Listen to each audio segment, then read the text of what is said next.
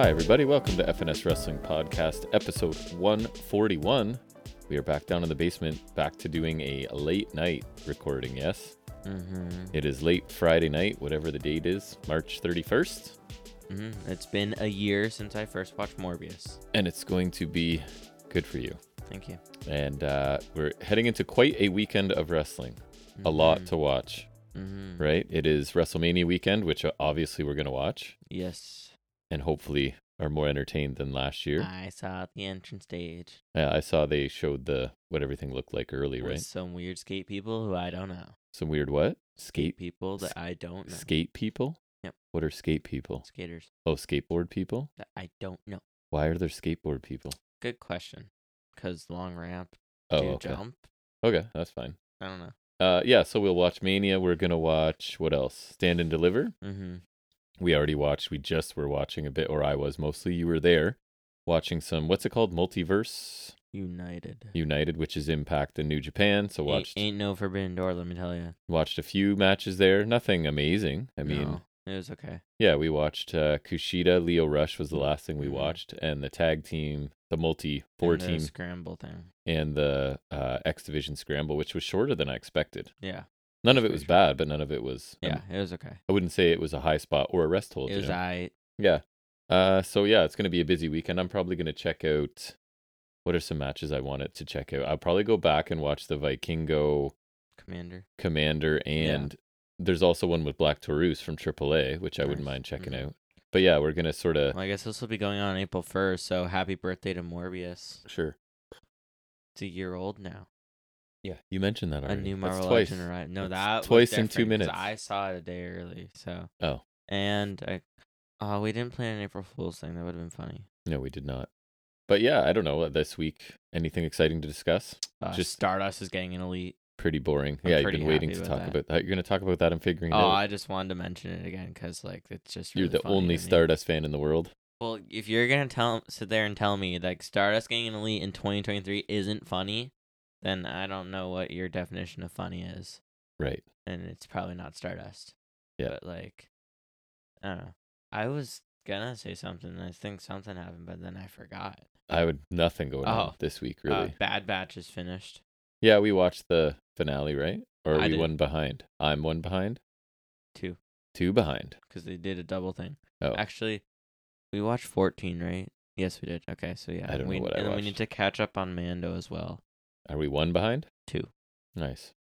Which I've heard is good, but I don't know. We just need to find the time. And due to you working tomorrow and working tonight, we're doing in a this tricky late. predicament. Yeah, so we're going to be up super late, but your brother's basketball is on a couple-week hiatus until provincials, so I don't have to get up for basketball. I have a physio appointment early afternoon, and that's it tomorrow, so good for me. And wait, when is it? 12:30. Damn. Why? I decided you could... Drive you to work? Yeah, that doesn't really I'll work. be back before then. Yeah, it doesn't work. Yeah, but anyways, that's very exciting banter for everybody. I swear I had something like that I thought of earlier, and I'm just drawing. I'm like, I swear I had something. I'm trying to remember what happened this week, and I had Nothing. something. Okay. We had badminton practice. That was exciting. I watched rugby practice. That's not exciting. Quite the life you lead. I swear I had something. I don't. Now I'm disappointed in myself because you should write it down. Obviously. This is okay. That's okay. I give up. It's probably going to be a pretty beefy episode of wrestling once we get into it. We got a triple preview because I did not watch Impact this week because it was. I don't know. It was weird. Weird is right because I don't even know how to describe it. It wasn't exactly a highlight show, but there was a match from 2021, and then there was a Alexander whoever match from a week ago or something. I don't know, but it didn't look before he got injured. It didn't look like they were forwarding any storylines or anything. They're probably focused on their high budget. So I tapped out and watched ROH instead. So I'll talk about that in high spots and I didn't really bother with those because we've got enough to talk about. And then in our mini previews, we'll finish up with some previews of all of the WWE stuff at least, right? And then we'll go from there. And but anyway, stuff from Access. Yeah. Not all Access. That's the wrong thing. That is the wrong thing. Anyways, we should probably get started because we're going to be up well past midnight as it is. So let's switch into talking about wrestling after all of this fascinating banter that's going to win us. I don't know what the big podcast awards are, but that banter's getting it for sure. Whatever the awards are, we just won all of them. Podbean should do awards, and they should give us beanies. All of them, and we would have all the beanies. Just stack them right on top of each other. And like, it's a literal beanie. Except you spray paint it gold. Nice. Yeah. All right, so let's talk about wrestling. First segment, you know what it is. We're going to look at some of the week's wrestling news and rumors.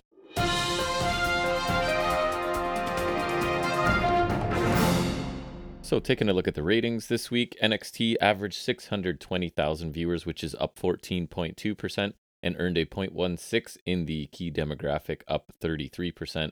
And yes, we get a second something. It is NXT's second highest demo rating of the year. So going back all of 3 months. Impressive.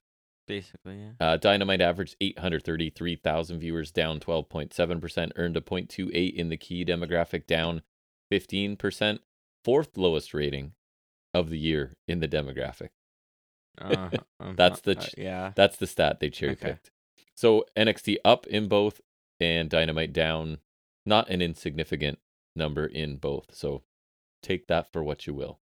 I don't even know what I will take it for. I only have 3 news items after that, so you go ahead.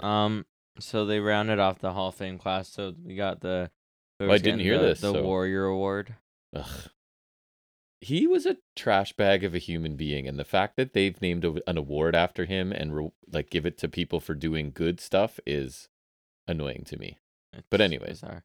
I don't know why they gave it to Tim White. He's the referee from Attitude Era. He passed away last year.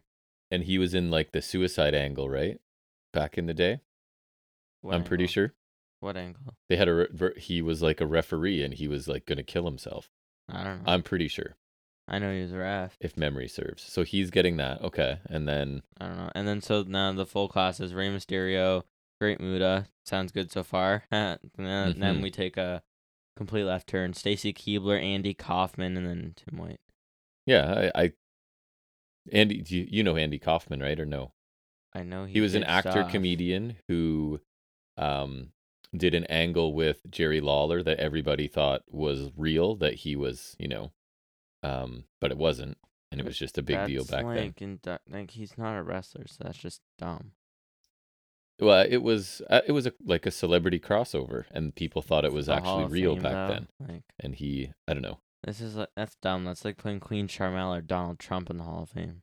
I don't know. It was a big contribution to wrestling. I don't know. I guess, but I wouldn't. I don't know. If I was doing their Hall of Fame, I wouldn't put any celebrities in there. And that goes for Stacy Keibler. What? Yeah, they're just always looking for people, right? That's like putting Tori Wilson in the Hall of Fame. I'm pretty sure they did that. Or the Bellas. Who does that? Yeah, so forced into retirement, blah, blah, blah. Tim White ran an angle where he was extremely depressed, so depressed that he attempted suicide numerous times and with different ways. On and WWE? Yep. You haven't heard about that storyline before? I've never heard of that. Oh, wow. It was very, very poor taste. I imagine. That's why I'm surprised. But by 2023 standards, even more so, with the just sort of our awareness of mental health concerns and all that crap. Yeah. So definitely would not be on TV today. But anyways, that is interesting. So coming off of AEW Dynamite this week, Don Callis is back home. At least this was a couple days ago when I pulled this, suffering from a cut, quote, so deep that you could see his skull. And so apparently in a scene backstage this week, he was knocked down and into a lighting rig, apparently. And I don't even know how that happened so badly. Was described as nuts, looking like he'd been hit with a hatchet, and he went to the hospital until 3 a.m. I think the report said something like that's how long it took to put his head back together or something. So you could see that he was, and we'll get there in our review, obviously, but he was bleeding immediately. Yeah, but it didn't look that. I'm surprised it got that bad. Yeah. I still don't believe it. But who knows, right? It could be they're making it worse than it seems, but looks like he legit cut himself wide open anyways, regardless. Yeah, that's crazy. I still don't get it. It's just it's so bananas. You fall and cut your head on a metal thing. But what's bananas? That bad. It's just, I don't know. It's crazy. Yeah. Okay. Bananas. On Raw, Solo Sikoa lost his undefeated streak. Oh, did he? Yeah, he lost to Cody, which I guess is Oh, yeah. fair. I guess that makes sense. Yeah. He's gatekeeping. Yeah, he's. So I think that's fine. I think that makes sense building Cody, but at the same time, it kind of sucks for Solo. yeah, he's had a good run, I guess, though. Mm-hmm. What else do I have? Vince McMahon is officially, great news for all of us, a WWE employee again. He entered an employment agreement with WWE effective March 29th, so 2 days ago. And apparently it's retroactive, I don't know why, to January 9th. That was the date he was appointed executive chairman. So all of the stuff that he's been through and the terrible things he did that came to light and him being removed and all of that is kind of like, whatever, just forgotten. Come on back and do what you do, right? So Hooray. if he isn't already involved in creative and ends up getting involved, that's going to be a problem because I'm afraid we've hated things less recently, right? Yes, definitely. But I don't know. So great, he's back. Yeah, I'm very afraid. So excited. Now. Yeah, me too. A little bit nervous, right? For that everyone I like. It's gonna. Yeah, exactly. Maybe your Pete Dunne isn't happening. Butch is the way to go. It's not. It's not gonna. It's gonna get canceled before it actually happens. Yeah. I only have one other Plans story are gonna get tossed out. that you probably won't like either. Yeah, that sounds right. WWE has reportedly approved a new world title design. Yeah. They could reveal soon. So I'm wondering, like, because I know they want 2 titles. So I'm wondering if this is like either replacing Universal or they're gonna go through with an undisputed title. Yeah. Which I think would be interesting. So I personally would like 1 world title, but I'd also like 2. I don't know. I'm somewhere in the middle. It hasn't bothered me to have 1 basically at this point. No, I wouldn't mind it. But as long as like it's not Roman, like it's not always going to be someone as strong as Roman either. Yeah, so we'll see how I feel then. Yeah, I'm not sure, but that new title good because I like belts. You do, definitely. The last thing I have is that your boy CM Punk, apparently there was a plan to bring him back in the works. Unknown where things currently stand. That's Meltzer reporting it. No. Meltzer's reporting that Khan wanted Punk back in the company. No, he didn't. And that they had an agreement on reconciliation that no, they didn't. Had been reached, but now due to we talked about it in the news last week, his Instagram that he deleted, calling people liars and just being. I saw that nobody wants him back. So. And so that at least people backstage. That may have impacted the situation. Or like wrestlers. Apparently. But yeah, at some point wanted him back and we're working towards getting him back and maybe it's delayed. Dumb. Well, I don't know. He If brought ratings, which is all they really care If he about. comes back, I'm not going to talk about it at all. Yeah, right. Okay? I will. It's like NXT. I'm not going to. No, we're not. No, I'm just going to skip it and you can't do nothing about it. Okay. Well, I can talk about it. No, you can't. Okay. Anyways, keep going. This is going to be long. I don't want to be here until 2 a.m. Speaking of belts, the ROH belts have all been redesigned. Yeah, we saw it because I saw it. Did you see it? Yeah, you saw it. I saw them because I follow this guy who I watched Ring of Honor this week, so I saw it. Yeah, so the world title, pure title, and tag titles all have like the same design pretty much. Mm-hmm. Like they're almost too similar. Because I know they were before, but just like interchangeable. Yeah, but like the faceplate's like a different shape, kind of a little more rounded, but it's got like the classic ROH plate kind of ingrained in there, and then it's got like circular plates with the wrestlers doing different moves. So, I don't mind like the modern ish look to these, like, and I think making them more uniform with all the belts. Like, I think they should probably redesign the TV and women's titles because those are still kind of the I think it was made by Wildcat belts, like that kind of design. That they used to have for the world title and the tag titles, and then they went back to the retro one. So I feel like they need to figure out what the look they want for all the belts, which I think they're starting to do, because it looked kind of weird with like you had like the current TV title and women's title and 6-man tag titles.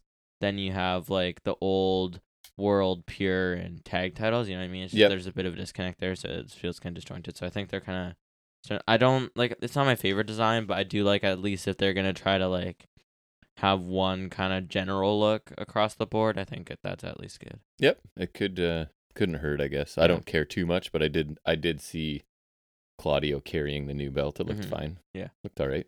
And Gangrel is reportedly making an appearance at Mania, which I figure is Edge related, probably his entrance or something. Yeah, it could be. Or Jeff Hardy's coming. New Brood. Exactly. Yeah. Yeah, right. I saw Gangrel not too long ago.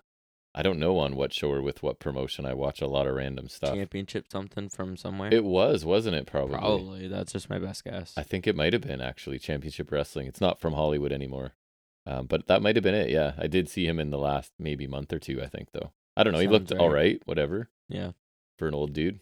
He's doing fine. With vampire teeth. That's right. Actual factual Lives that vampire teeth. gothic lifestyle, I Yeah. believe, is how they always described it, with the red viscous liquid. Goddamn red viscous liquid. Any other news? No. That's it? Yep. All right, well, then let's move into talking about the most in-depth thing we do every week, and that's taking a look at AEW Dynamite.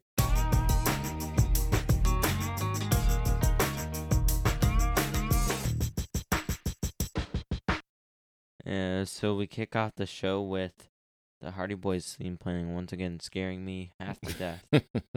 Yes. And I actually, when I was typing, I accidentally typed Jeff, and I was just like, nope. What am I doing? He's busy. So again, Matt Hardy versus Jungle Boy. It is not exactly the hot opener on paper that you would saw like hope when I was for, looking but at the What Culture ups and downs, they said it was like a hot opener. I was like, I don't know about that. I'll leave my opinion to the end. But on paper, it didn't look like a hot opener to me, at least. So we had Ethan Page distracting Jungle Boy, and then he went for a suicide dive. Hardy caught him with a side effect, which was kind of cool. On the floor, yeah, that looked good. There's one later on the apron as well. There's a superplex from Hardy for 2. And so Page is arguing with the ref after the 2 count. Hook's music hits. He walks out to fight Page. Hardy holds Hook for a shot. Page clocks Hardy accidentally. And then Hook and Page continue brawling away. Jungle Boy counters Twist Fade into backslide for 2. And surprisingly, he wins with it was like a flatliner, and he hits like that basement elbow thing he's done before. Which, like, I don't know if he's won with that before. I feel like he has, but like I don't love it as a finisher going forward if that's what he's doing, considering the stuff he can do. It looks better than Cross. Yeah, but or Zion Quinn. Jungle Boy's capable of doing lots, so And Cross isn't. Correct. Yeah. Sorry. So I'll go with the promo, and then we'll. Sure. So then MJF comes out to speak. He says he knows the people around here aren't very bright, so he tells them to shut up. He says he didn't appreciate Jungle Boy interrupting his rebar mitzvah, and says it was kind of a Kanye move, and he roasts St. Louis, which is where they are this week, I think. He says Jungle Boy had the audacity to say MJF had it easy after the match in 2020 when their paths kind of diverged after, and that he had an easy way to the top, and that this is the MJF show. And MJF says, yeah, he's right. And his job is a joke because he barely wrestles and breaks a sweat. And he gets to come out, roast the fans, and collect a fat check for doing that all. He says Jungle Boy has worked its ass off, but he still has nothing to show for it. And he has a right to be pissed, but it should be at himself and not MJF nor the company. He says after their match, he felt like he had maybe met his equal for the first time, and he thought they may wage war for the rest of their careers. And he respected him. He shook his hand. And he asked Jungle Boy if he remembers the advice he gave him backstage later on. Jungle Boy says that MJF told him he has all the skills and potential in the world, but nice guys always finish last. And if he ever wanted to be as successful as MJF, he had to ditch everyone and only care about himself. And then MJF said he did the opposite by hanging with Marco, Luchasaurus, and of course Christian, which is obviously your ticket to superstardom. Yep. And it got Jungle Boy nowhere. And if you listen to MJF, it could have been him and MJF running the show. But you listen to the people, and it's got him nowhere 3 years later. Meanwhile, MJF is the world champion, and he's still just Jungle Boy. Jungle Boy says a long time ago he thought maybe they would have been friends. In a lot of ways, he wishes he was like MJF, wishing he couldn't. He didn't care about anything. And he says he is happy how he is, and if his way to the top is harder than MJF, just so he can look himself in the mirror, then so be it. And MJF congratulates him on finally learning how to talk. And he agrees maybe long ago they could have been friends or partners, but now he's a disappointment. He is weak. And he said, and Jay told him Jungle Boy is weak between the knees. And that causes Jungle Boy to attack him. And eventually hits the comebacker lariat, and he goes for that basement elbow on MJF, but MJF gets out of the ring. And end of thing. Yeah, I thought the match actually over-delivered for me. I'm not saying it was a hot opener, because I don't think it was, but there's lots of high-impact stuff, especially from Hardy, I thought. So I was entertained. I don't love the forearm as the finisher, and I don't know if you're building Jungle Boy to be a legit contender if he needs to have a very competitive match with Matt Hardy, but like just separating all of that, I thought the match itself was totally fine. The aftermath I really liked too. It was pretty long, right? But Yeah, the whole thing coupled together felt a little long, but it wasn't bad. I like that they were complimentary of each other. Like even super mega heel MJF finds a way to be complimentary of Jungle Boy in the middle of his rant, which I like. Yeah, I like that he does it sometimes. I always like that. He's a When professional. He's trying to. yeah, I always like that about Mox too, right? Yeah, He always did that. absolutely. And so I thought their interaction was really strong here, and I like it's a realistic story that this whole nice guys finished last, and we're proof of this, right? Like I'm an absolute dirtbag, and I'm the champion, and you refuse to embrace that, and you're still nothing, basically, right? So, and MJF can really like wind that up too, right? Because he's just so good, and so there's a really cool, clear, obvious heel face dynamic between the two, and so I quite enjoyed it. Jungle Boy can't quite hang with MJF on the mic, obviously, but I thought he sounded fine. And I guess if I'm nitpicking, my only problem is we're just coming off of a Jungle Boy's not willing to do what it takes angle with Christian, right? Like that was the whole point. Like, can you finally do what you? So now it's like, I thought the point was he proved he can and hit him with the chair and locked him in a. So now it's back to like, do you have what it takes, sort of thing. Maybe his hand will come out of the coffin and then Jungle Boy's gonna disappear. But I did enjoy this, so yeah.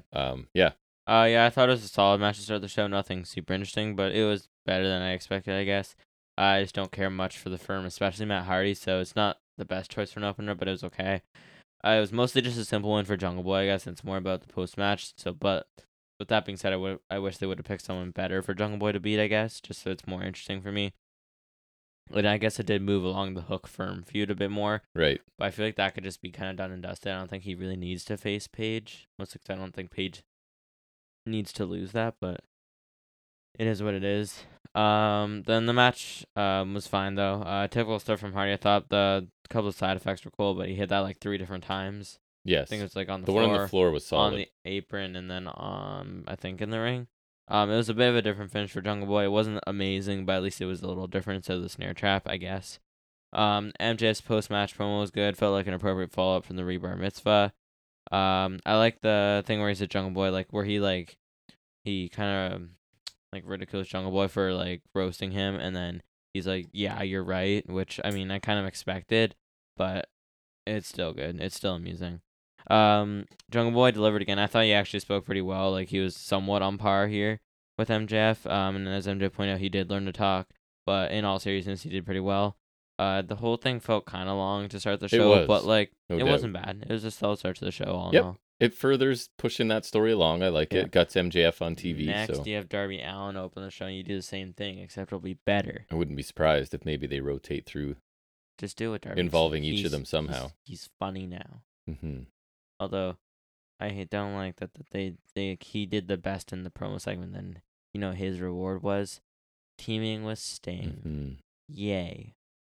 Should make Sammy Guevara team with Sting. Yeah. Next we get a Callis and Omega interview. As Omega's preparing for a match later. So Callis is talking, say he lost his balance on Hangman. Grabbed his wrist last week, so he's kind of making a cover for the whole thing. Yes. He told Omega he doesn't have to worry about trivial matters. And Omega was getting his elbow taped up. And Callis claimed he would go talk to Hangman and apologize for the whole thing.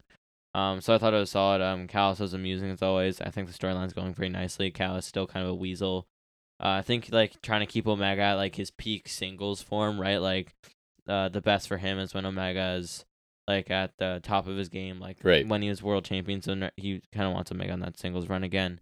So I kind of like him trying to like keep Omega isolated, and like even though the Bucks like he's kind of like who cares. So I like the whole thing that they're working here. I mean, it's thrown in a bit of a disarray with the whole thing later, but just with how this was, I think it was pretty good. Yeah, I used the word weasel as well. Callis is a great weasel, and he's trying to explain, because obviously Kenny could go on back and watch the footage, right, and see like, oh, Hangman didn't actually attack you. You just sort of, and he's still not willing to admit it, right? Like he's trying to cling to anything at all. It's a bit of a flimsy excuse, but I think it works for Callis, right? Of course, yes. That's how he is. And you also, Kenny does a really good job with his face of showing like he's not fully buying it, right? But for now, he's not like he's got other things to worry about, sort of idea. Yeah, he's not going to call him out on his BS right now. So they're still teasing the divide between these two, and they're sort of laying that foundation. Good work with that. But Kenny's too busy. He's got to focus on all these matches, right, to really worry about it. So I like that kind of story too. He's just like he's got a match to constantly focus on. Right.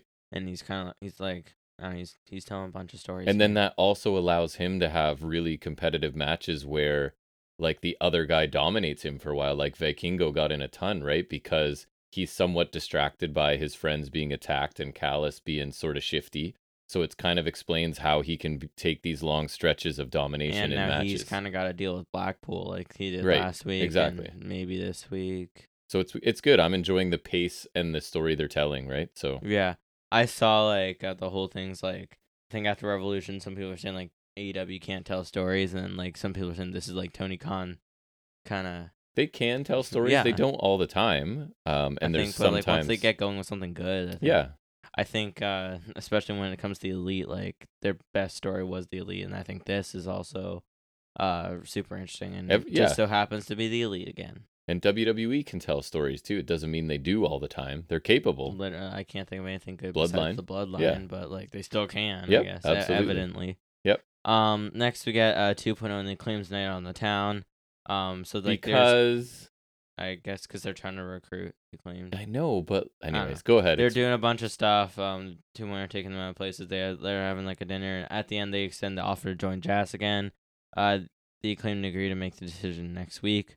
It was kind of random, but I thought it was kind of fun. Like it was a nice little segment. I don't think the Acclaimed will actually join, but I think this is making the best of a storyline. I don't really care, but like it was pretty amusing. I thought. Yeah, it was a little bit of fun, for sure, but it's just I'm not sure what's happening. I get that. Yeah.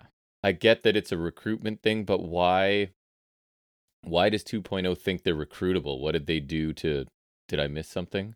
Like, why are they thinking the Acclaimed would even consider it?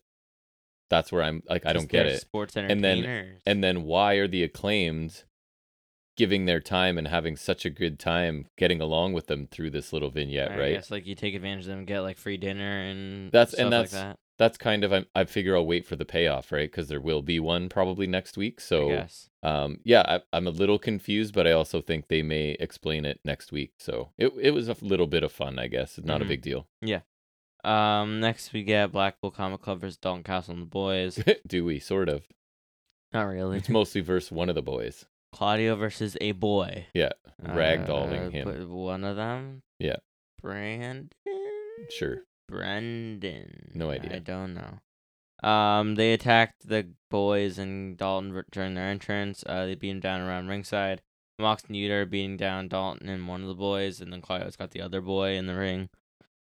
He had a corner uppercut. Then he propped the boy seated on the top turnbuckle and then just chucked him in the ring. Then he had like a kind of a choke slam, but like deadlifting him from the ground, which was kind of cool. And then a Ricola bomb for the win. I thought it was an effective squash here. Just heel Blackpool is really cool. They're super leaning into this group. I really like it though. Bad. They're bad guys. It's working super well though. Yeah, it's great. And it's cool because you're getting these like show long stories like they kind of did last week. I think it's really well done. I think Blackpool, like, I mean, they're always really cool, but like I think this is a really cool step for them. I'm like, enjoying it's it different. as well. I really like it because it's kind of like who's gonna stop them, right? They're just gonna do what they want, kind of thing. They work really well as like the violent baby faces before, but I think them as like these just like bullies running around.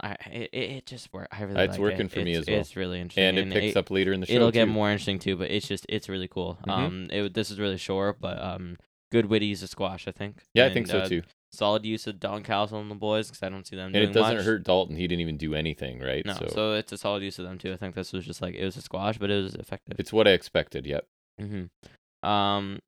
Recap. We got a quick recap of last week's events with like the Bucks being taken down, then Omega Vikingo match, and then the aftermath of that. Right. So all that stuff. Then we get a quick Hangman interview. We got a quick update on the Bucks, and Nick Jackson's got a air quote separated shoulder, and Matt Jackson has a partially torn biceps. And he said that obviously the Blackpool guys probably did it.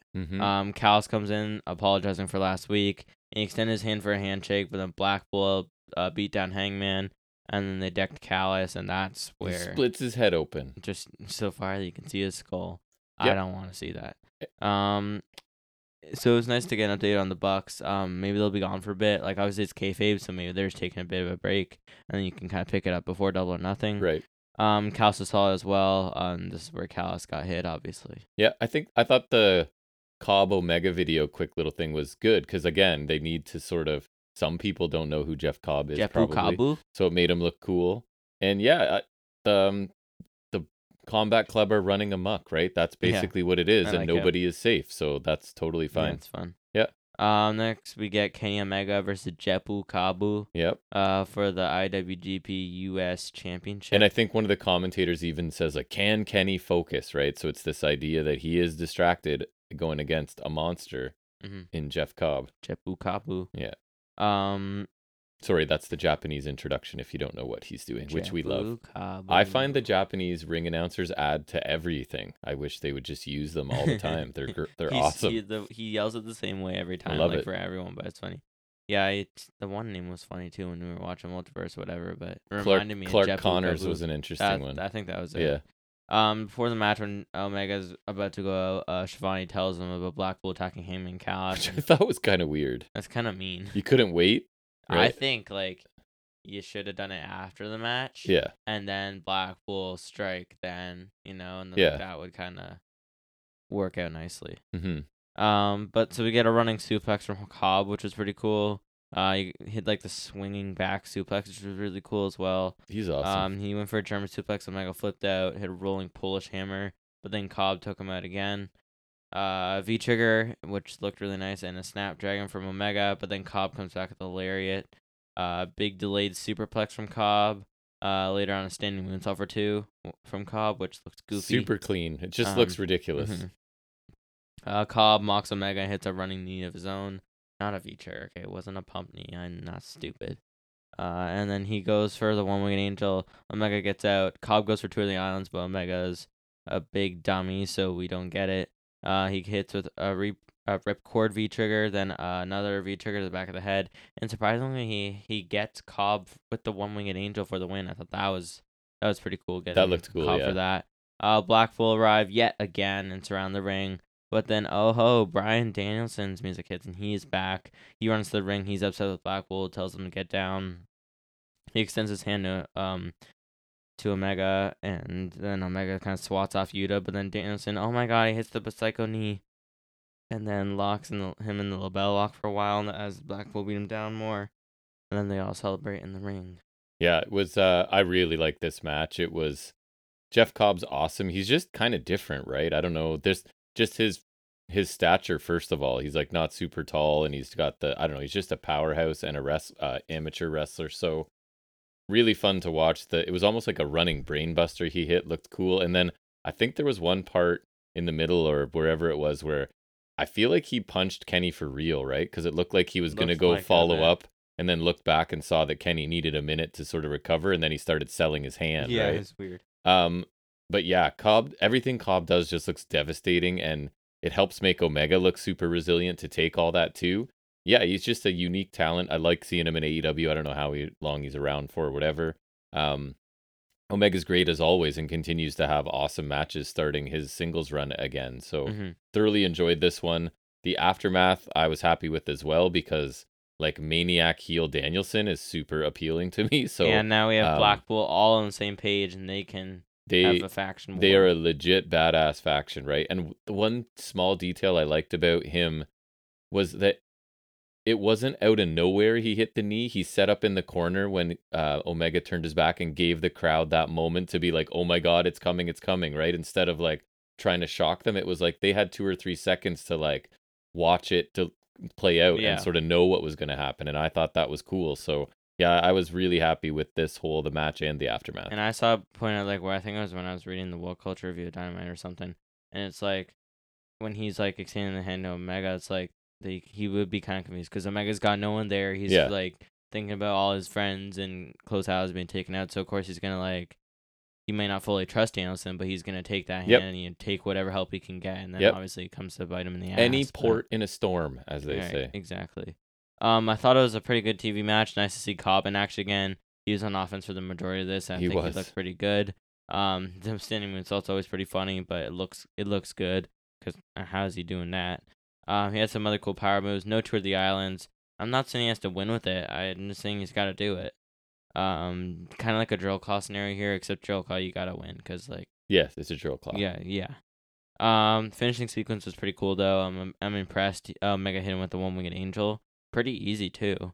It was impressive. I got spoiled on the post match ahead of time since we watched a day late, but I still liked it a lot. It was nice to see it dancing back out of the blue, and while it was a little surprising, I'm happy because I got what I wanted. Now we can have heel Blackpool completely versus Hangman the Elite, which should be Looks amazing. like That could go on the whole year, and I probably wouldn't care that much. No, Like instead of the Jazz Blackpool, I'm in you no do hurry. this. I could go the whole year. I'm assuming this is our Anarchy in the Arena type match, or whatever, come Double or Nothing, and that's awesome. Yep. I'm super pumped about this. All heel Blackpool is really cool because they've been kind of doing different things since Regal left. So I like that they're this is like the full unit now. I really like that. Me too. I'm very happy with the way things are going for them.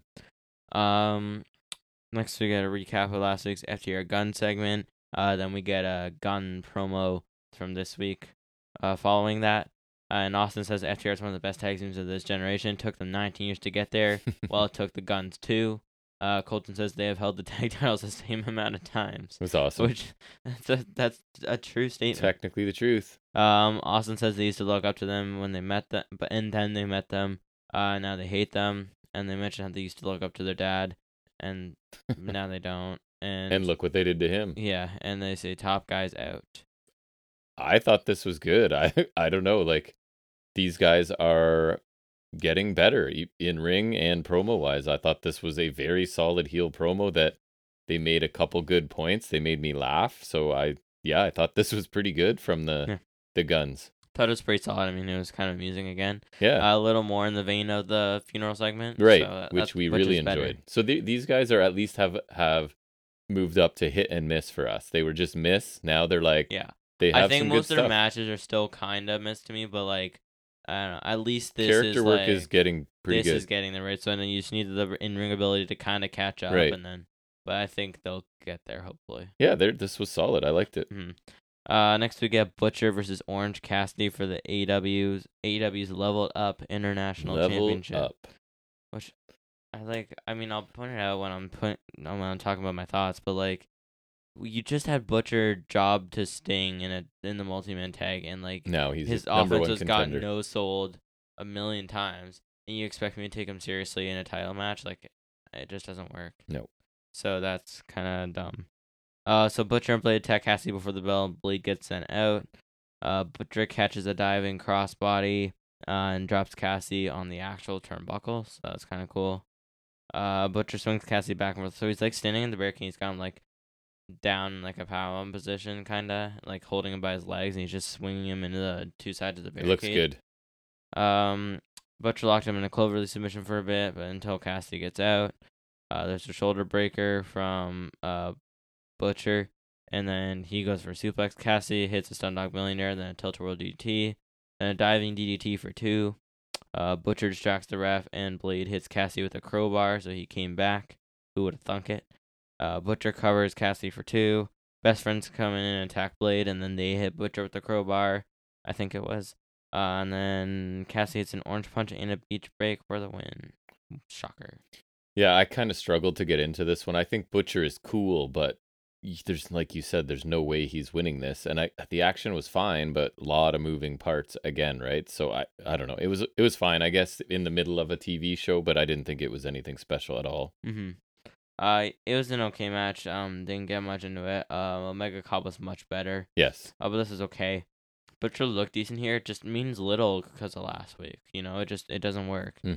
And the finish was okay. A bit of a cheap finish for Cassidy, which is interesting, but the match was decent. I feel like the time up on this reign is soon. I think so too. A Double or Nothing, you need to find the right person to drop it to. Like, I don't know, maybe Ethan Page? No, probably not. King of the... Damn it.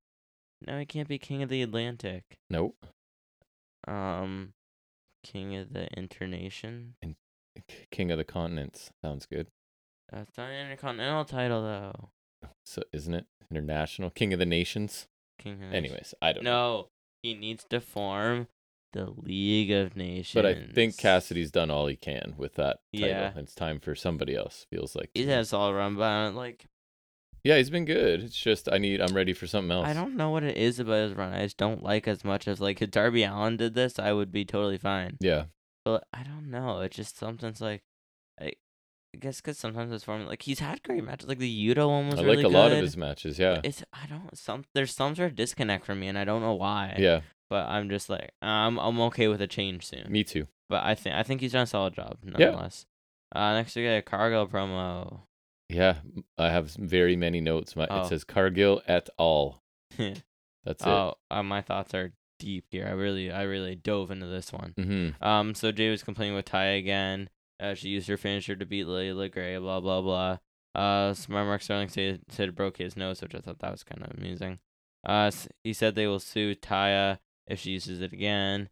Jade reminded us she's the champ or whatever or something, and she told her lawyer to get the job done. So that's a thing. So like all I wrote was, oh wow, how different. I don't care. Yeah, Jade looked cool, and I remember being like, wow, that's a cool outfit. It was interesting, yeah. But it's just kind of copy and paste, right? I don't really have, and I don't take any notes because on her stuff until it's something different, right? It's basically just the same. I just don't care. She gets to speak and give a little bit of attitude, and now she has a lawyer with her, and that's it. So yeah, sure, okay. Yo, you're using my move. Speaking of titles that need to change hands. Juice Robinson? She's going to beat Cargill? Oh, because okay, never mind. It's a reverse segue. Yeah. She's another one that I'd be fine with her. No, this one I actually wanted to change hands. Yeah. Like, I think the Cassie one, at the moment, I can take it or leave it because he puts on solid matches. But Cargill, you need to get the bell away. I think so. Again, this is the longest title run in AEW currently. The experiment has run its course, and we can move on. She's fine, but she's not. Give her some more time in a lower pro. I don't know. They don't have time to do women's story anyway, so who knows what happens. Yeah, I don't know what they're going to do with her. Next, we get a Juice Robinson promo. He's facing Action Andretti on Rampage and says every bit of the beating will be for Starks, but it's only a taste of what Starks will get next week. I thought it was a solid promo from Juice. It was kind of simple again, but I liked it though because he amuses me the way he talks and his mannerisms. So he had like a vein exploding in his head. He's pretty amusing though. He's just he's a funny sounding dude. Yeah, awesome intensity. I don't know. I like that. Yeah. And like he's a nice mid carder to keep around. I kind of like the way he's used on the roster. So I liked it. Still no explanation for what his hatred of Starks comes from, but yeah, I thought like.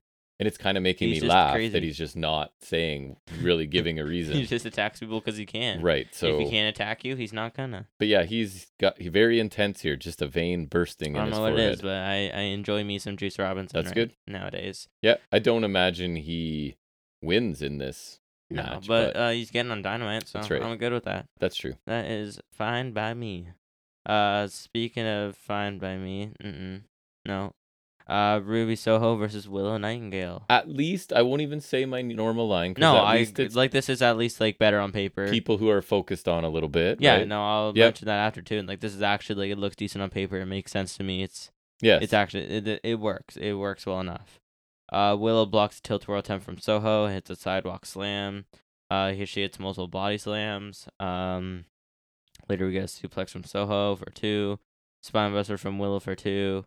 DVD from Willow for 2. That DVD was awesome looking. Soho hits 2 riot kicks or no future or whatever you want to call it for a near fall, which surprised me. Willow counters Destination Unknown into a backside for 2. Then she pounces Soho. Saray distracts the refs and Storm prevents Willow from hitting a doctor bomb. Then Soho rolls up with her feet on the ropes for the win. And then they beat up Willow until Riho comes out with Sky Blue and they get overwhelmed. And Jamie Hayter makes a save. Riho's getting a title shot for some reason. Yeah, I don't get it. The baby faces in this division are not very bright because they keep doing this every week, right? Come out and wrestle them on their own and then get jumped and then get spray painted and then people have to run out. Like, bring someone with you. You know what's going to happen. Okay, just don't bring Sky Blue. Right. Or like Riho had a pipe last week. Where's the pipe? Yeah, she did. Comically almost. Like half her size. Where's the pipe? I don't know. But I thought Willow looked good here. I hope someday they give her a chance to string some wins together because like she's pretty good in the ring. The crowd's behind her. She's different. She's really good at being a baby face, which is something that's hard to find. But I guess the match was exactly what you would expect. It was good enough. Like it wasn't amazing, but better than what we get in this slot most weeks, right? So I just still don't care about this group. And something I noticed this week is having them so closely follow an actual badass group in Blackpool Combat makes them look worse. What are they called?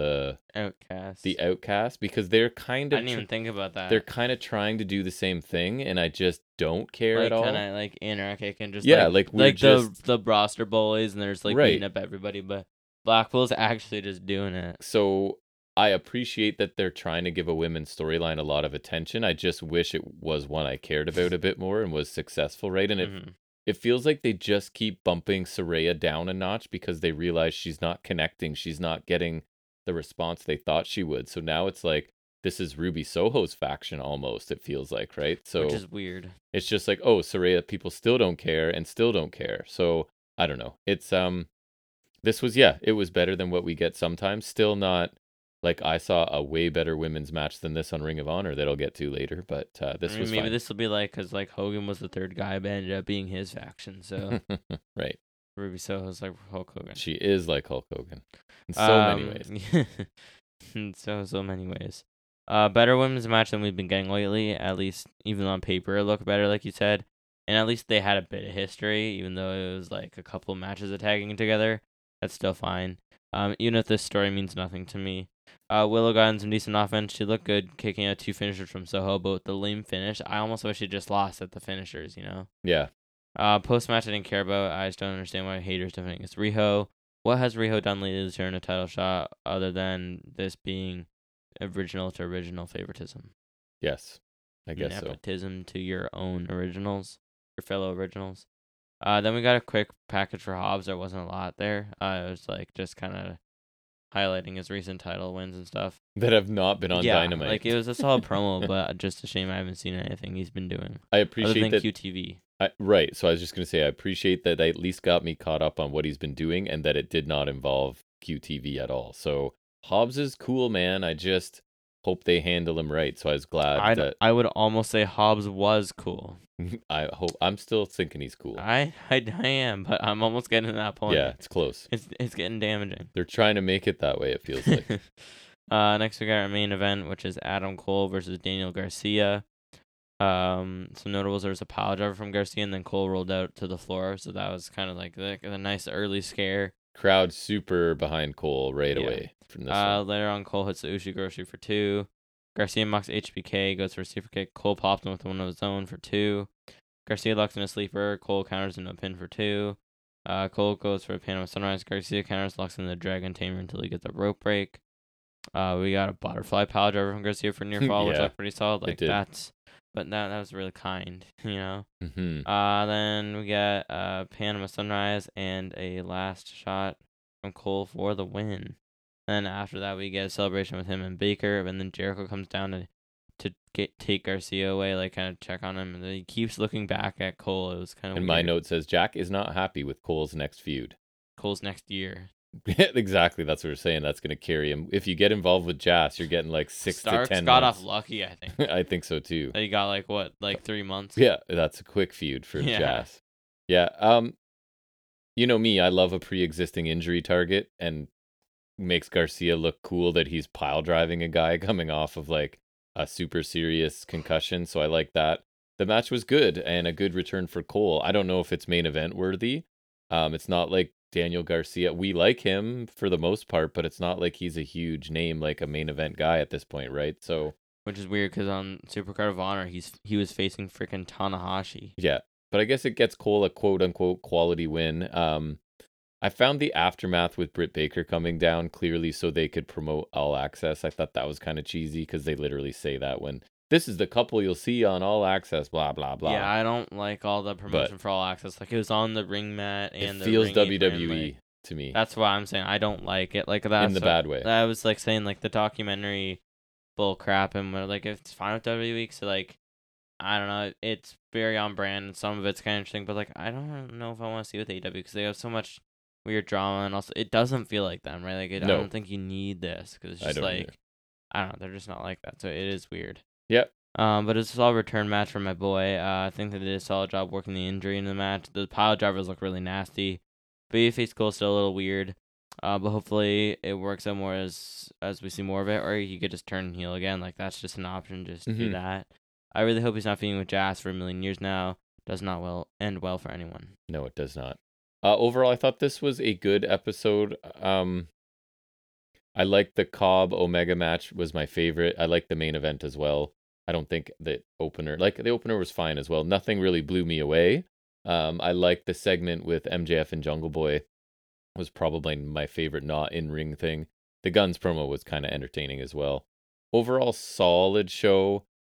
Still not making the A range. I would give it a solid B though this week because the matches were. We got 3 matches that I was pretty happy with. Even the women's wasn't terrible, right?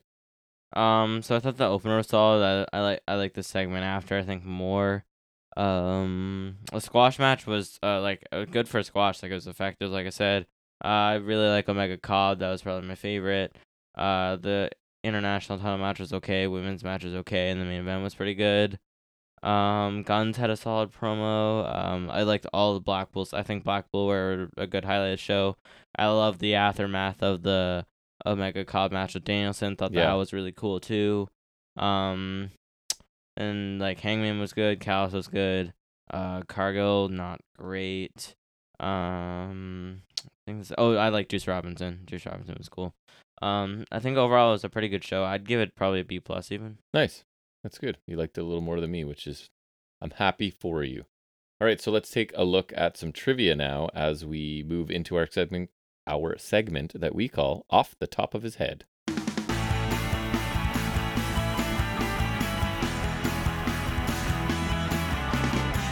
All right, so because I anticipated a lengthy episode and it's late at night, it's only going to be 10 questions, and it is about the longest matches in WrestleMania history. Edge versus Orton from Mania 36. And we are borrowing this from the Sportster.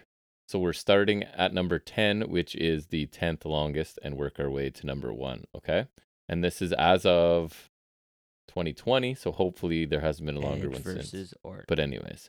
All right, so number 10 was at what many consider the greatest WrestleMania of all time, WrestleMania X7. Any guesses from there? And I'll give you more hints. Austin versus Rock. Correct. Would you care to guess how long it went? An hour. No, 28 minutes, 8 seconds. Okay, so you're right. That's what it was. Number 9 was from WrestleMania 27. A lengthy match. I'll let you have a guess. Cena versus Miz. Nope. So, 2 guys known for long matches. Undertaker. Correct. Any sort of details you have of that one? This was not. It was no holds barred, right? I believe it was. This wasn't the Hell in a Cell one. No, it was not Hell in a Cell. That I can confirm. So it was a no holds barred one. Yep. All right. Number 8, WrestleMania 32. Just over the one previous, Undertaker Trips, was 29:23. This one is just over the half-hour mark at 30 minutes, 5 seconds from Roman and Trips. No. This one was a gimmick match. Was it really? Was Shane and Taker that long? Correct. God damn. Right? So yes, it was them in a Hell in a Cell, right? It was. That was and when Shane jumped off things, obviously. I just saw like a bit of Shane versus AJ from the Mania after this one. Like Shane's punches make me laugh so hard because they're like, he does like Muay Thai and stuff like that, and like how Styles doesn't want to like do. It's so funny. The next one is the exact same amount of time, 30 minutes, 5 seconds from Mania 23, and their description says, this match went exactly the same amount of time as the previously mentioned match. However, it absolutely flew by in comparison. Was it Michaels and Cena? It was Michaels and Cena. And they're saying this is one of WrestleMania's greatest ever matches. I've heard good things. Yeah, I don't remember. Obviously, I watched it, but because Michaels is great. And I think it was one of the first It's touted as one of the first matches where it's like Cena can wrestle, Right, and he can, man. I don't know, people don't think he can, but he can. Yeah. Number 6 coming in at 30 minutes and 35 seconds. This one is from WrestleMania 28. Taker and Triple H. No, it was the first of 2 matches between these people. Cena and Rock. That is correct. And it was billed as once in a lifetime. It's over there. Until the next time. Right. Once in a lifetime until you see it again. Number 5 from WrestleMania 25 coming in at 30 minutes and 44 seconds. Trips and Orton. No. Taker and Shawn. Correct. Any stipulations or anything to that we need to know? No, that was the other one. Just straight up. Number 4 is WrestleMania 28, coming in at 30 minutes and 50 seconds. Two guys known for long matches, not super fast workers. And Taker. That is correct. Hell in the Cell one. That is correct. Number 3 was WrestleMania 2000, coming in at 36 minutes and 24 seconds. Was it the triangle ladder match? No. Was it the 4-way? It is a 4-way involving who? Big Show. Correct. Mankind, Rocky, and Trips. Yes. Was it Mankind? Oh, sorry, Cactus Jack. Yeah, how dare you. I was going to say, the picture does not look like Mankind. No, it wasn't. You say you know wrestling. Number 2, I remember this one well, WrestleMania 36. Edge Norton. Cinematch. I'm sorry, what is it called? Damn it. Isn't it the greatest match ever? Oh, wait. Is that what they billed it as? No, that's a different one. Oh. Edge Norton. It was the last man standing one, right? Yes, it was. Yeah, the greatest wrestling match ever was Backlash. Oh, this bad. one, no, this one was the one where like they brawled backstage and there's like the concerto on when they're standing on top of the truck. On the truck, yeah. And it was the one where I don't know why I always thought it was like 50 something minutes because this one felt long. It dragged. Absolutely. I hated that match because it was so long. And what would number 1 be? Do you think? At over an hour as your hint. Oh yeah. I wouldn't even tell you and Brett. From when. Mania 12. That's correct. And hour-long Iron Man. Exactly. It was like over an hour though, because he had sudden death. 101.56. Excellent. You crushed that as expected. So now we'll go back into wrestling, taking a look at. Did you get any high spots in Rest Holds? No, I was busy prepping the previews. All right, so it's all me. I'm going to fly through some other stuff I watched, what I liked and didn't from those things, and we'll call that high spots and rest holds.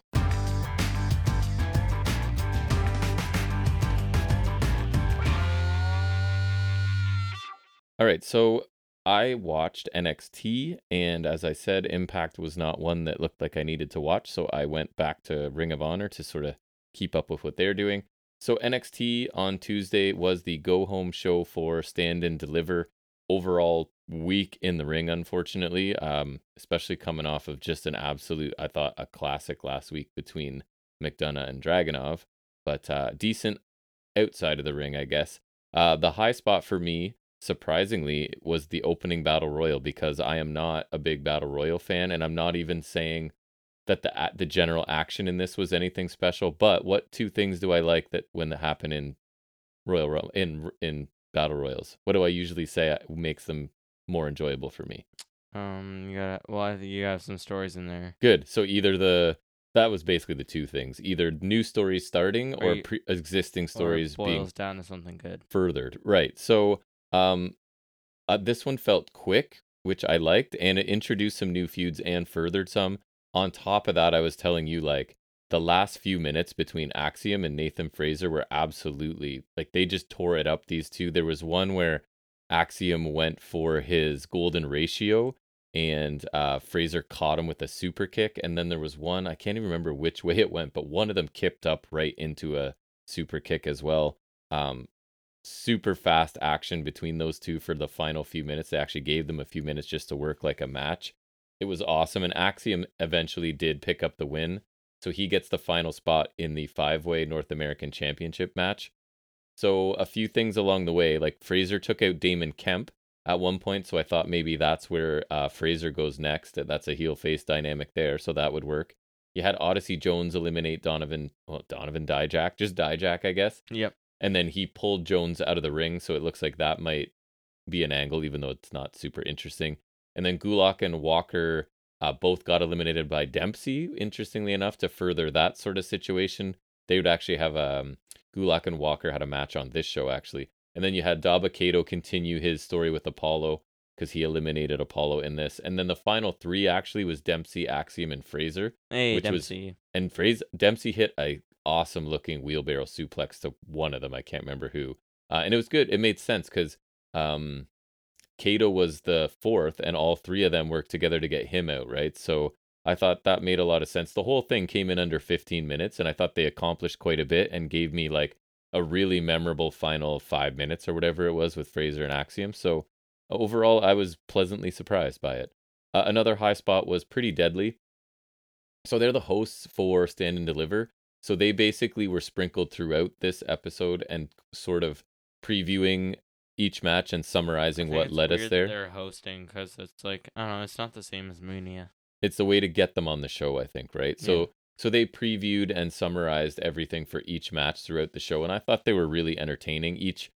None of the segments were super long, and these guys are funny, and they were wearing crazy hats and outfits and whatever. So I quite enjoyed them being kind of sprinkled in along this show.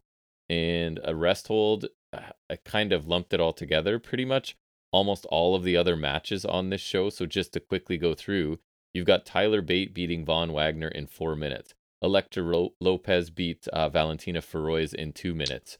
PTSD to 2.0. Eddie Thorpe, our debuting Carl Fredericks. He beat a jobber whose name I forget in 2 minutes. I thought Thorpe looked decent, nothing special. They're sort of selling that. They were kind of telling the story that he doesn't do anything special, but he keeps it simple but like hard hitting kind of thing. So we'll see where that goes. Indy Hartwell defeated Ivy Nile and Sol Ruka in a 4-minute match to earn the final spot in the women's. I will say I think Sol Ruka's getting better. She hit a couple of there was a moonsault to the floor and a couple other things where she's starting to look better. Gulak defeated Hank Walker, with help from Charlie Dempsey in under 6 minutes.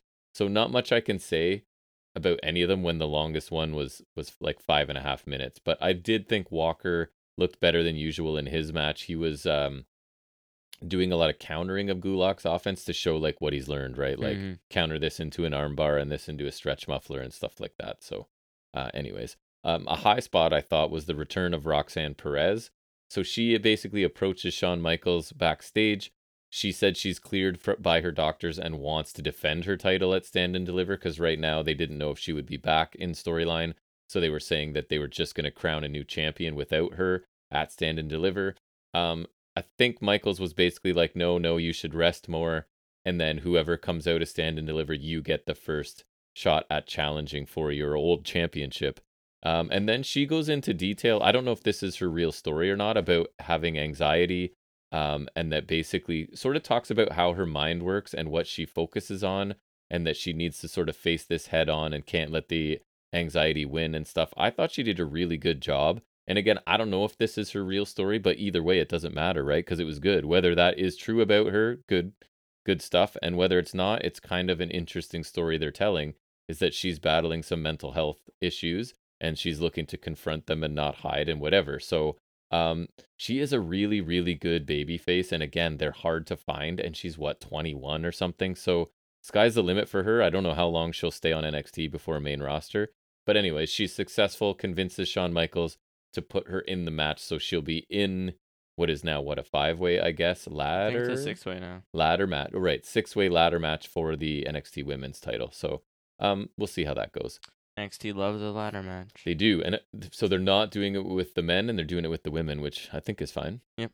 High spot, we get the return of Prime Target, focusing on Carmelo Hayes and Braun Breaker. I thought it was really good. Mello is really cool.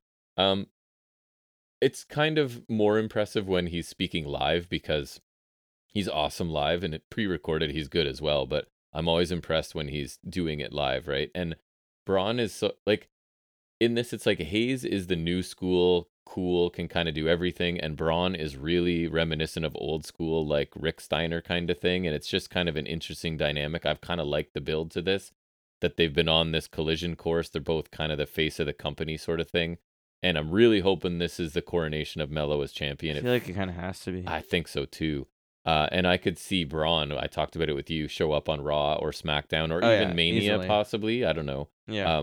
But I thought this was an effective. I like these Prime Targets, right? So I thought this was another, not the best, because I remember there's a couple we absolutely loved back in the day. Can't remember who, but this one was pretty good too. Rest hold, the teen drama continues. So you had Kiana James. So she ends up getting Briggs and Jensen, I don't know how, a match against Tony D'Angelo and Stax. And if Briggs and Jensen win, they get added to the triple threat tag match for the titles at Stand and Deliver. Anyways, Briggs and Jensen lost. The match was probably better than the other matches on the show because it got a bit of time. Still wasn't great. But anyways, the point is James is doing stuff like this to delay either her or Fallon Henley telling Jensen about this Sebastian. And then in a later segment, when James is supposed to tell Jensen again, she goes up and kisses him instead. So then Fallon Henley doesn't want to ruin this moment because Jensen's getting his first kiss ever, right? So it's all about this. You need to tell him, but then James finds a way to make it awkward so they don't do it.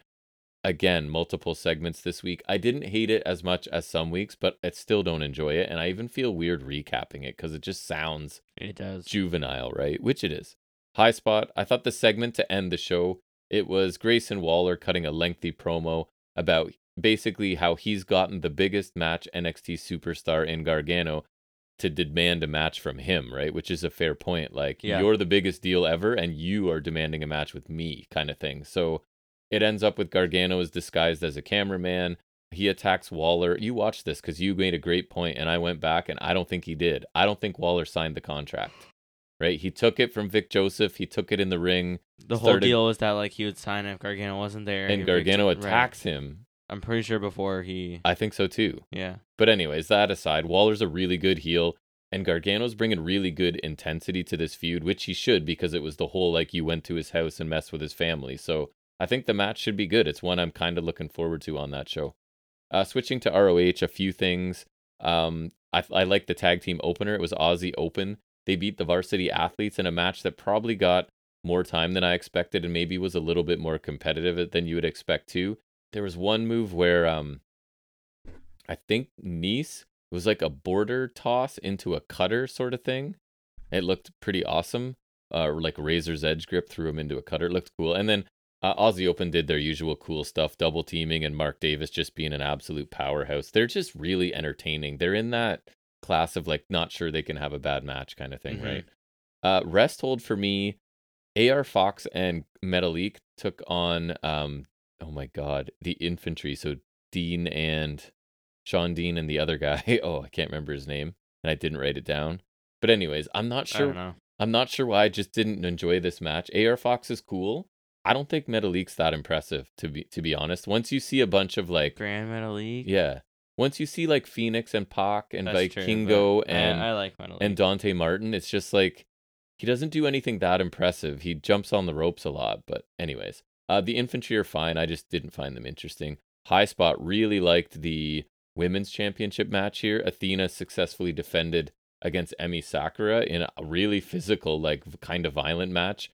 One spot was Sakura had Athena sitting against the ring steps and hit a running cross body to her. That looked cool. Athena looked really aggressive and was kind of doing some pretty good heel work here. And then I just like Emi's, she yells a lot and has really good facial expressions that I think help. The finish was a bit awkward. I don't know if it was like a crucifix bomb or what it was, but it was awkward. And then Athena applied like a really weak looking choke that Sakura had to tap to. I don't know, for time constraints or whatever, but the finish was definitely not how they wanted it to go, but the overall match was really good. The only other thing I have is no surprise, and I didn't know it was going to be on the show. Vikingo took on Blake Christian.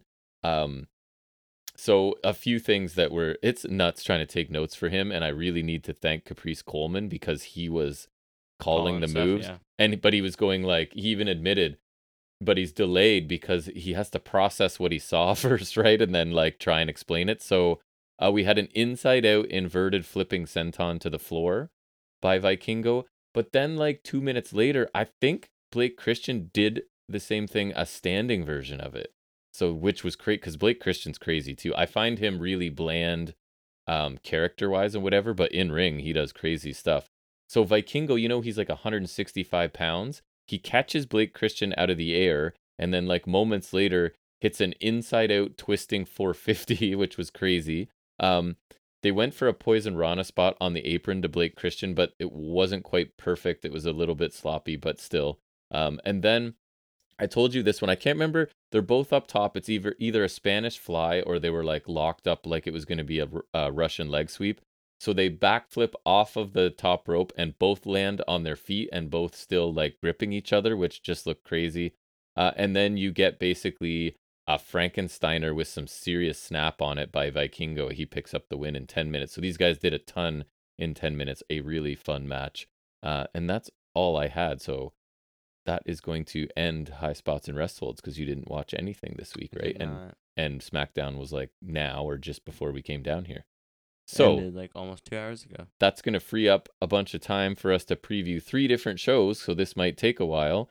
So I guess we'll start out with, well, I'm going to put in a little music here so we can catch our breath. So let's go to a special any other wrestling business. Our WrestleMania weekend previews.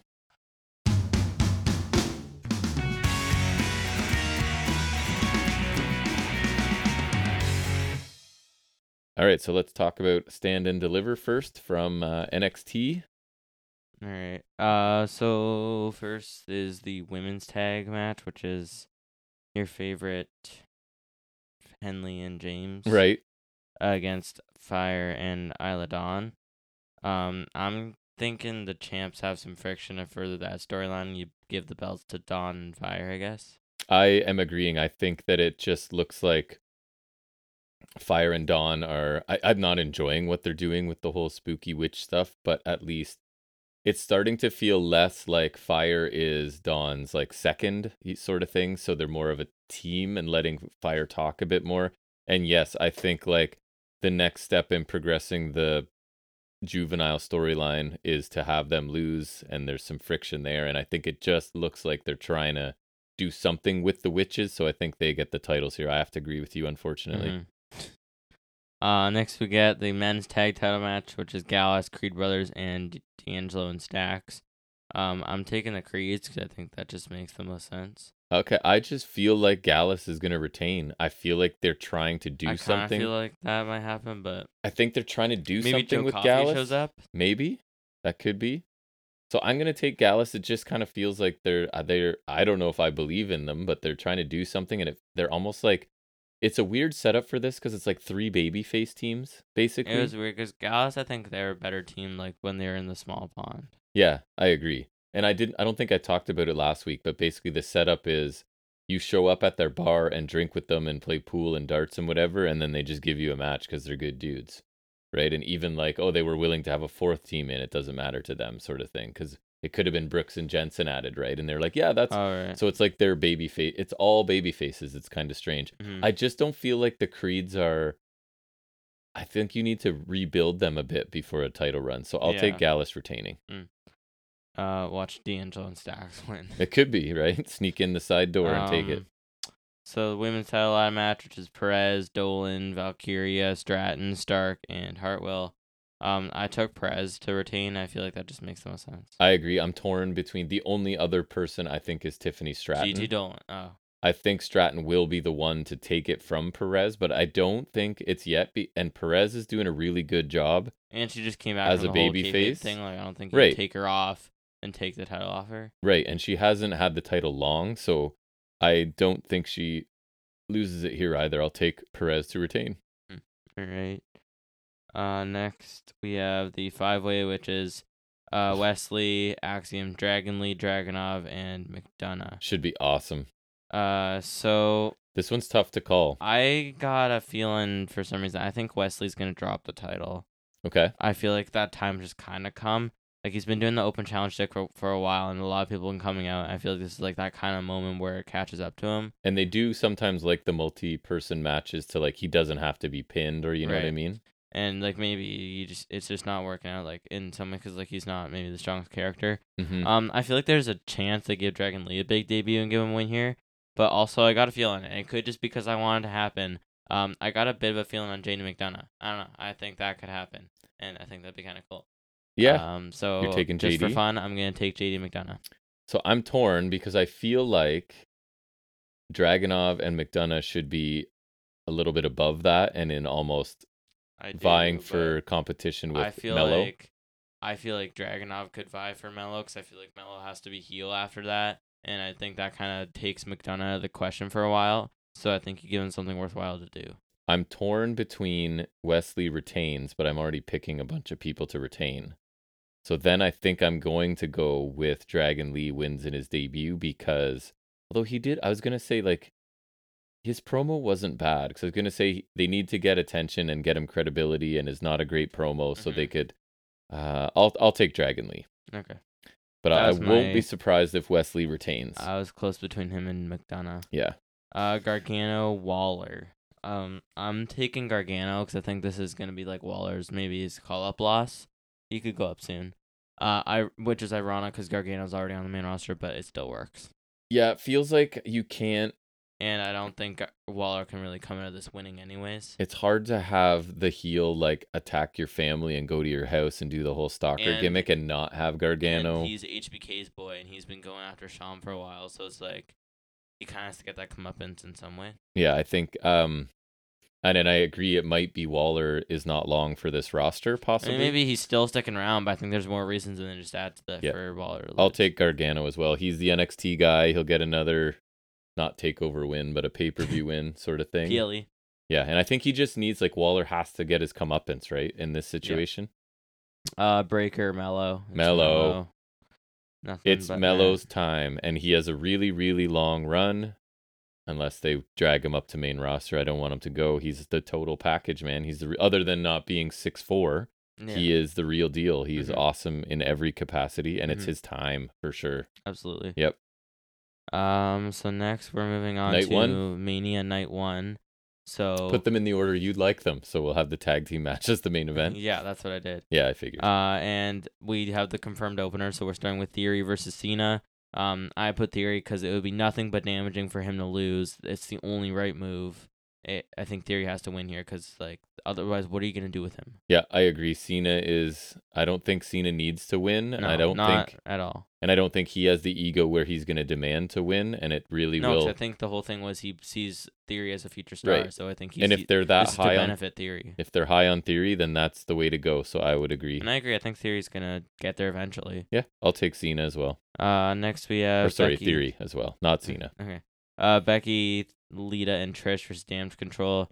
I just wrote probs the faces, so I'm taking the not Damage Control. Okay, so it's Lita, Trish, and who?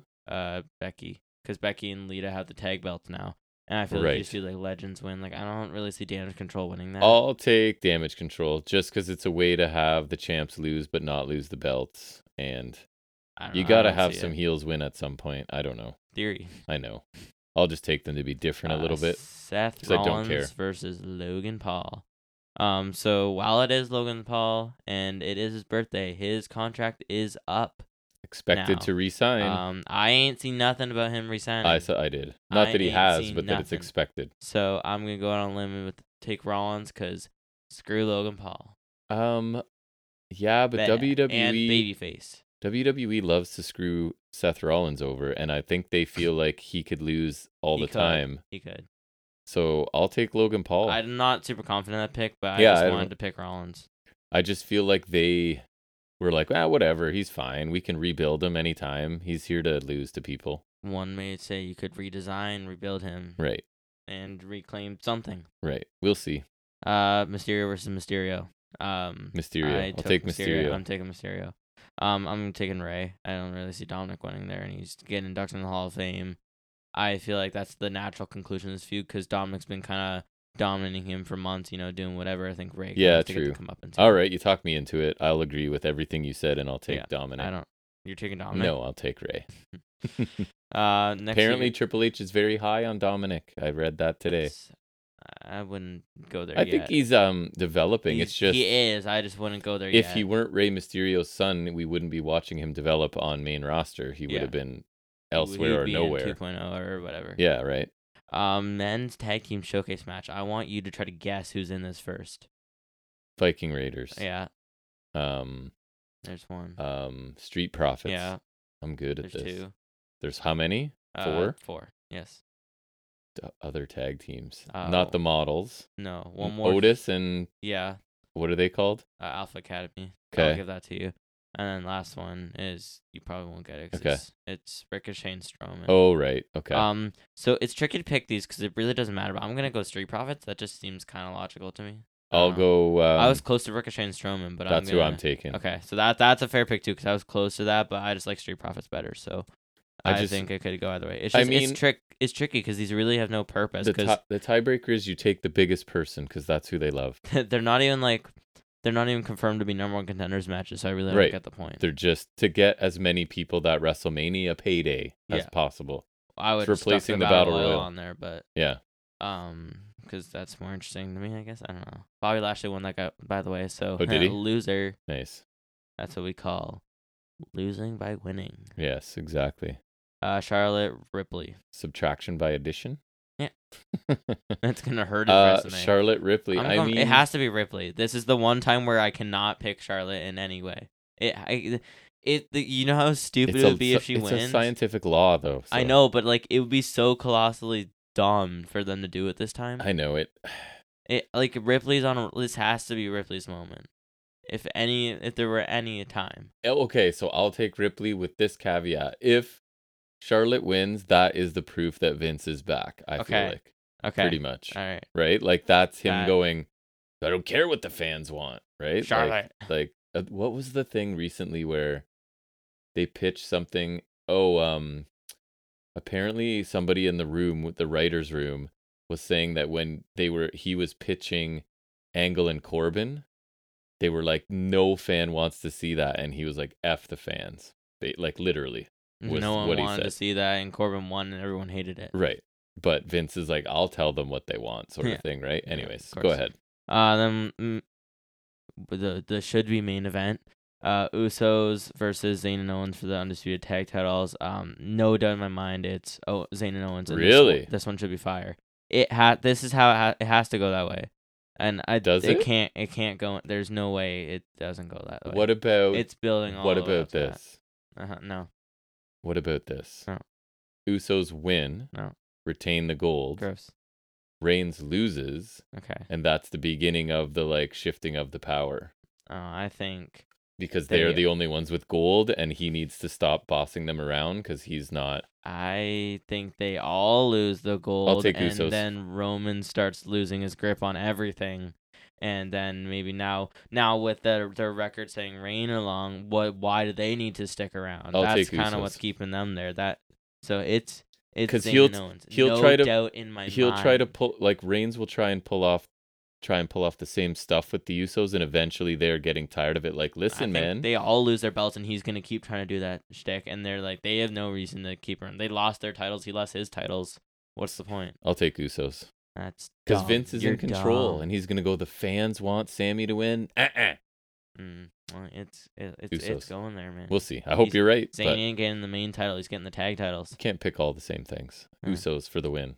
Well, that's me getting my pick back for picking Rollins. Yeah. So next we go to night 2, which I forgot to write is night 2, so I'm just gonna do that. There we go. Does it say night 1 here? It does. Okay. Alrighty. So I'm gonna kick things off once again with the mid card titles. So this time it's Gunther. I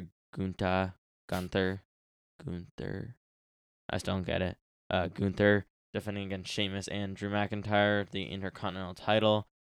So I do see it being possible that we get a title change here. I think more likely Sheamus than McIntyre, of course, because the whole Grand Slam BS. But I think there's also a pretty good chance Gunther retains here, and I think that's the right call.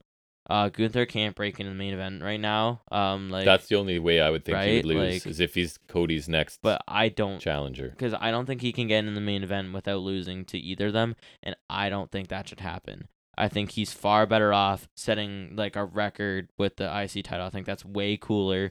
Putting on more bangers. I'd love for him to win. I think he will. I think that would be really cool, and I think that's the best move. I'm taking Gunther as well. I just don't think it's time. Like I don't think Sheamus and McIntyre really can stand to gain that much from this. Like, sure, Sheamus can get the Grand Slam, but that really doesn't matter right now. Although it could be the classic, we can get it off him without him being pinned, and then elevate him. But I don't think so. I want him to break the reign. I think that's super cool. I'm taking Gunther. And also just getting him a big win at Mania to sort of build his resume too. If you can't get the Lesnar match, I think this is good. Me too. Speaking of Lesnar Omos. I took Lesnar. Lesnar in under 5 minutes. Let's hope so. I would say. Belair Asuka. This is actually one of the tricky ones to pick. I thought I was actually kind of struggling with this. Like, I'm kind of leaning in both camps because we got a different Asuka, so I think she could win. And also because Belair's had a long run, so I could see it coming to a head here because it's like been almost a year since she's won the title, just about. But I could also see them getting cold feet on Asuka and having Belair win. So I'm kind of torn. So my understanding from listening, not that I watch main roster, but hearing people talk about it, is that they haven't really built Asuka to seem like she's much of a threat. They've been building her weird, yeah. So I'm going to take Belair to retain because it just doesn't look like she's championship material, right? Yeah. Even though I love Asuka, don't get me wrong. I'm gonna take the safe pick too. I'm gonna go Belair because I'm not too sure on Asuka. I would like to see that, but I'm not fully sure. If I were starting a company, I would grab Asuka and Baszler and run with those two as my main event women, probably. Yeah, I'll take Belair. Next we get Edge versus Demon Balor in Hell in a Cell, which will not be red. What's Hell in a Cell, right? Purple Demon, baby. Yep. I really think Balor should win, especially with him busting out the Demon again. And Triple H wants to make him a top guy again. Remember, we heard that a while back. But I got the bad feeling Edge will pull out the win here because you know how that's the feud has to end, right? I really want to pick Balor because, like, logically that makes more sense to me. Balor's like, I think Triple H will probably want to do something like Balor would be an amazing first challenger for Cody. You know what I mean? Like, I think you could build Balor with this, but I think it's gonna be Edge. Me too. I'm afraid it's Edge. It just I want it to be Balor. I would love that, and I don't want Edge to beat the Demon, but just reeks of, especially again, if Vince has his fingers in any of this, it doesn't feel like. I just feel like even with Triple H, that's the end of the feud. Like, because they've had so many chances to do stuff with Balor, and they just don't. And honestly, his heel run in NXT was awesome. I love that. That's when he finally like felt like a complete character to me. But I don't think they'll do it. I think wins. Maybe Triple H will finally do something after Mania. So. I'm fine to be. I hope I'm wrong about this one. To be honest, I would love to be wrong here. Me too.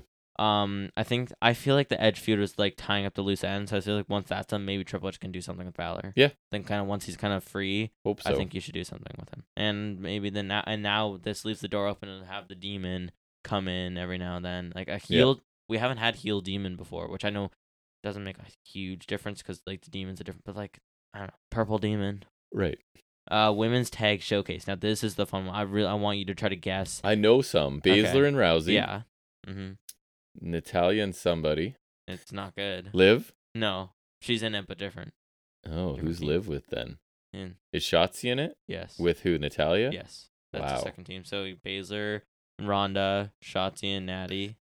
And Liv and somebody. And then Liv another and team. Who's left? And another team. Is it an actual team or none of them are actual cobbled teams. Together? Other than, I would argue maybe Baszler and Ronda, but even then. Nikki Cross? No. Huh. Dewdrop? No, Liv's with someone else big, though. Tamina? No. Ew. Gonzalez? Yeah. Nice. So Liv and Raquel, and then one more team. It's so random, you won't get it. It's so weird. Who else is left in the women's division? 2 heels on Raw, I think. 2 heels. One of them recently Carmella? Returned. No. Well, similar character, I guess. Someone. Oh, Dana Brooke? No. Recently returned, like at the Rumble. Oh, what's her face? Chelsea Green. And, almost said Rachel Green. And Chelsea Green and another heel. I don't think he'll get it. Who is it? It's Sonya Deville. Oh, no, I wouldn't have gotten that. Sounds amazing. Natty and Shotzi, Raquel and Morgan, Green and Deville, Baszler, Rousey. I don't see how it's not Baszler and Rousey. That's just like, who cares? Like, they're the only almost team. So. Like, I don't. It really doesn't matter, but like if you're gonna like pick anyone, that just makes the most sense. I'm gonna pick someone different just cause. I don't really know who. Let's go Rodriguez. I'll take Rodriguez and Liv. Okay. Just cause I don't know. Maybe they'll throw the crowd a bone because they seem to love Liv Morgan, and it's a meaningless win they can give her before she goes back to losing to everybody in singles or whatever. That's what I'll do. I find it funny they had the qualifiers for this one where it's just like there's no team. There are no teams. The only teams they have are in a different match, right? Mm-hmm. Interesting. Meaningful stuff. Roman Cody. It's Cody. The time has come to say goodbye to the Forever Champ. I'm trying to talk myself into. I can't pick Roman Reigns anymore for the sake of it being Roman Reigns. Don't be stupid. You were already stupid on the other main event. Okay. That was dumb. I want to talk myself into You threw away Roman. a main event pick. Do it. I dare you. I would love for you to do it because you're going to be so wrong. You're going to be wrong twice. I'll take Cody. It seems like everything's building to this. It's he's got to finish the story. Ugh. Yeah, I guess so. Mm-hmm. I'm not at 100%. It's Cody though. I am. I'll say I'm like I'd say I 95%. was gonna say 85-15. I'm 100% on Zayn and Owens, and I'm like 95 Wow, here. 100. I can't wait to be right about that I'm one. so I'm I'm so certain. gonna rub that It's in. not you had no shot. No shot. I No hope you're shot. wrong. I'll record your reaction. No. It'll be our first No. video when I'm taunting you for being right. Mm-mm. When the Usos That's hold never up gonna those happen. titles That's never gonna happen. and Roman loses No shot. and Jay starts to get chippy with them and want to be the head. No, Jay's gonna get chippy anyways. Is Jay the right one? Jay is the right one. Yes, I'm good. Good at this. Nice. So we ran through all those previews already. Yes. We're only at an hour and a half, eh? What? Yeah, we flew.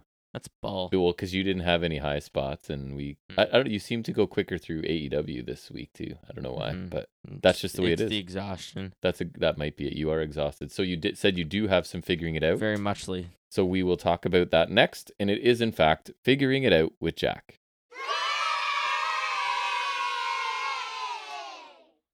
All right, talk to me about figures. What do you got?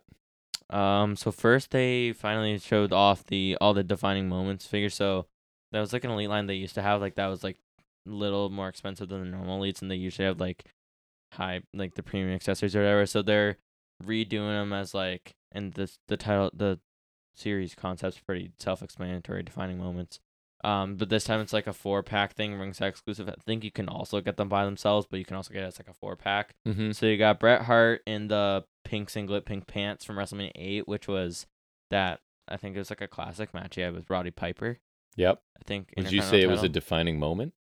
I guess that's fair. Yeah. I got Shawn Michaels from Rumble 97, which is when he won the WWE title back from Sid in his hometown, so that's fair. Mm-hmm.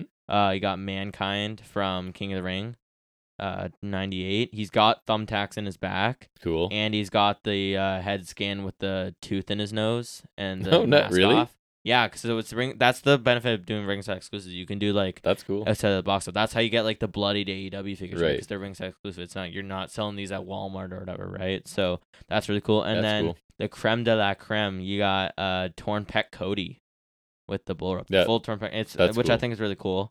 It's super interesting. I think they made some good choices. The Bret Hart one's like, I guess like, you gotta do something different. So I think that's a fair choice. But I think like the Mankind and Cody are no brainers. Like the torn pack thing's gonna be the thing for Cody, and the Mankind one, that's like the one to do. Mm-hmm. That was the one they used for like to tease the return of the lineup. They had like a gray render of the thumbtack back.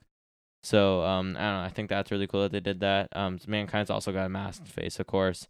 And he's got the thumbtacks in the back, which looks pretty insane. Yeah, that's cool. Then we got Elite 102 shown. I showed you the Gunther. Looks really nice. It does. With the new shred torso, new head scan. He's got the cloth red jacket. That looks really awesome. I really like that. I would probably get that. It's a cool figure. Although I'd almost be okay with sticking with my Walter here, you know? Yep. We got Commissioner Foley. No thumbtacks, obviously. It's different. He's got like the cloth flannel shirt. He's got like a gavel. I think it's like a hand holding a gavel. I think it might be like the gavel might be sculpted in the hand, which is interesting. Mm-hmm. And he's got the painted on Commissioner shirt, whatever. We got the title winner Rhea Ripley. Yeah. We got Judgment Day Rhea Ripley, which looks pretty nice. He's got like the fishnet all over, which looks pretty nice. Like so that's really cool. It looks interesting. Got Jackass match Sami Zayn with the giant mouse trap. He's got like a screaming expression. The figure's actually nice. That's a definite match we need to commemorate. Defining moment indeed. They already did, because they already made Knoxville. So it's the definingest moment, in fact. Definingest moment. Correct. Then we got Austin Theory from Elite 102, and so he's got like, there's like a Captain America looking gear, and so he's got like the selfie face. And so I think, and then he's also got the Chase variant in the black and gray. His arm looks really long in that angle. Yeah, and then there's that face with the smiling, like the selfie expression, which looks interesting, and then there's that face too. Like, they're quite expressive faces, yes, which I mean, like, indeed. They look kind of weird, but I also think they look really good, because it's like, I don't know, that's tricky to do, so it's kind of nice that they did that. There's Judgment Day Edge with one of the biggest freaking leather or like rubber jackets you've ever seen. Like, there's no mobility on those. That's all I'm saying.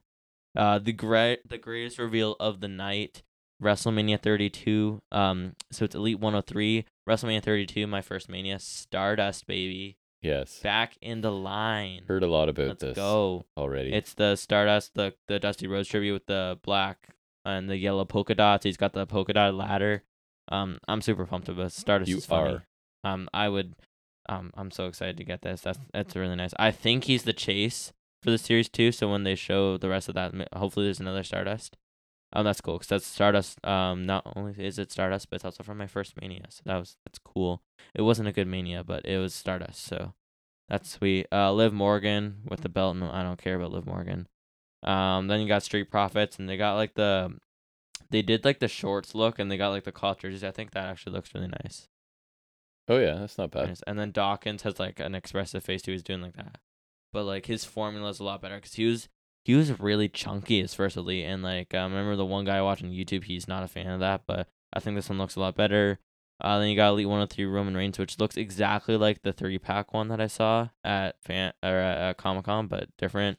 And you got the half yellow, half black tights. Bobby Lashley. He's got the U.S. title with the side plates on. I think that's pretty nice. Nice. Then Jimmy Uso for top picks, which goes with the Jey Uso from the SummerSlam wave. Re-release Roman Reigns. Rock with the belt with the side plates, which is fine. Then they showed Legends, which they've already shown, which is I think I'll show you this. Cousin Mark also sent me this, which is the Brother Love. Oh, nice. Classic. Which is interesting. Then there's another like mid-90s Taker, and then D'Lo. Nice. And love D'Lo Brown. Nation Domination comma. I've got a different comma here. You do. Which is so weird. Then we got Rhythm and so I think Legends Series 20, Rhythm and Blues, Greg Valentine, which is interesting. Yep. White Suit DiBiase. Cool. Mr. Perfect, which I think has the rubber singlet where you can take the straps down. So I'm actually interested in that. Nice. Because like they experimented with that on the Taker Elite, and then they're also doing it for Pat McAfee, which is weird. And then they did it on Boogs, but this one, like, I don't know. I wanna get like a figure with that, but where it's like interesting. Like if they did Kurt Angle with the singlet tech, I would do that too. But I don't know. And then there's a Triple H, which that's late night. I feel like it's late '90s Triple H, maybe early 2000s. I don't know. And then I think DiBiase is the chase because you got Teal Suit DiBiase. He's got an old head scan, like where he's old. So maybe they're doing that too. Then new Ruthless Aggression Elites. There's Edge in the purple camo. And they got this weird thing going through Radar R logo where they lost rights to it or something. Then there's US looking JBL. There's Miz with like where he had like the shorts and the hat. Oh yeah. Pre-Miz, like where he was Miz, but like you know what I mean. Yep. And then they got MVP. With like the fedora or whatever, yeah, right? They got MVP, like classic MVP, which looks good, but he looks skinny as hell. Like, look at that. He does. I don't know why. And then giant quads. I like it, but like he looks like the proportions are horrible. And then there's Hollywood Rock, which is, I guess, neato. Then there's like gray prototypes for Monday Night Wars. At least there's like Taker, Scott Hall, Austin and Jeans, Luger, which I think is from when Luger jumped ship. Like when he did the whole same night thing. Yes. And then there's Hogan from his first Nitro appearance after NWO, which is kind of interesting.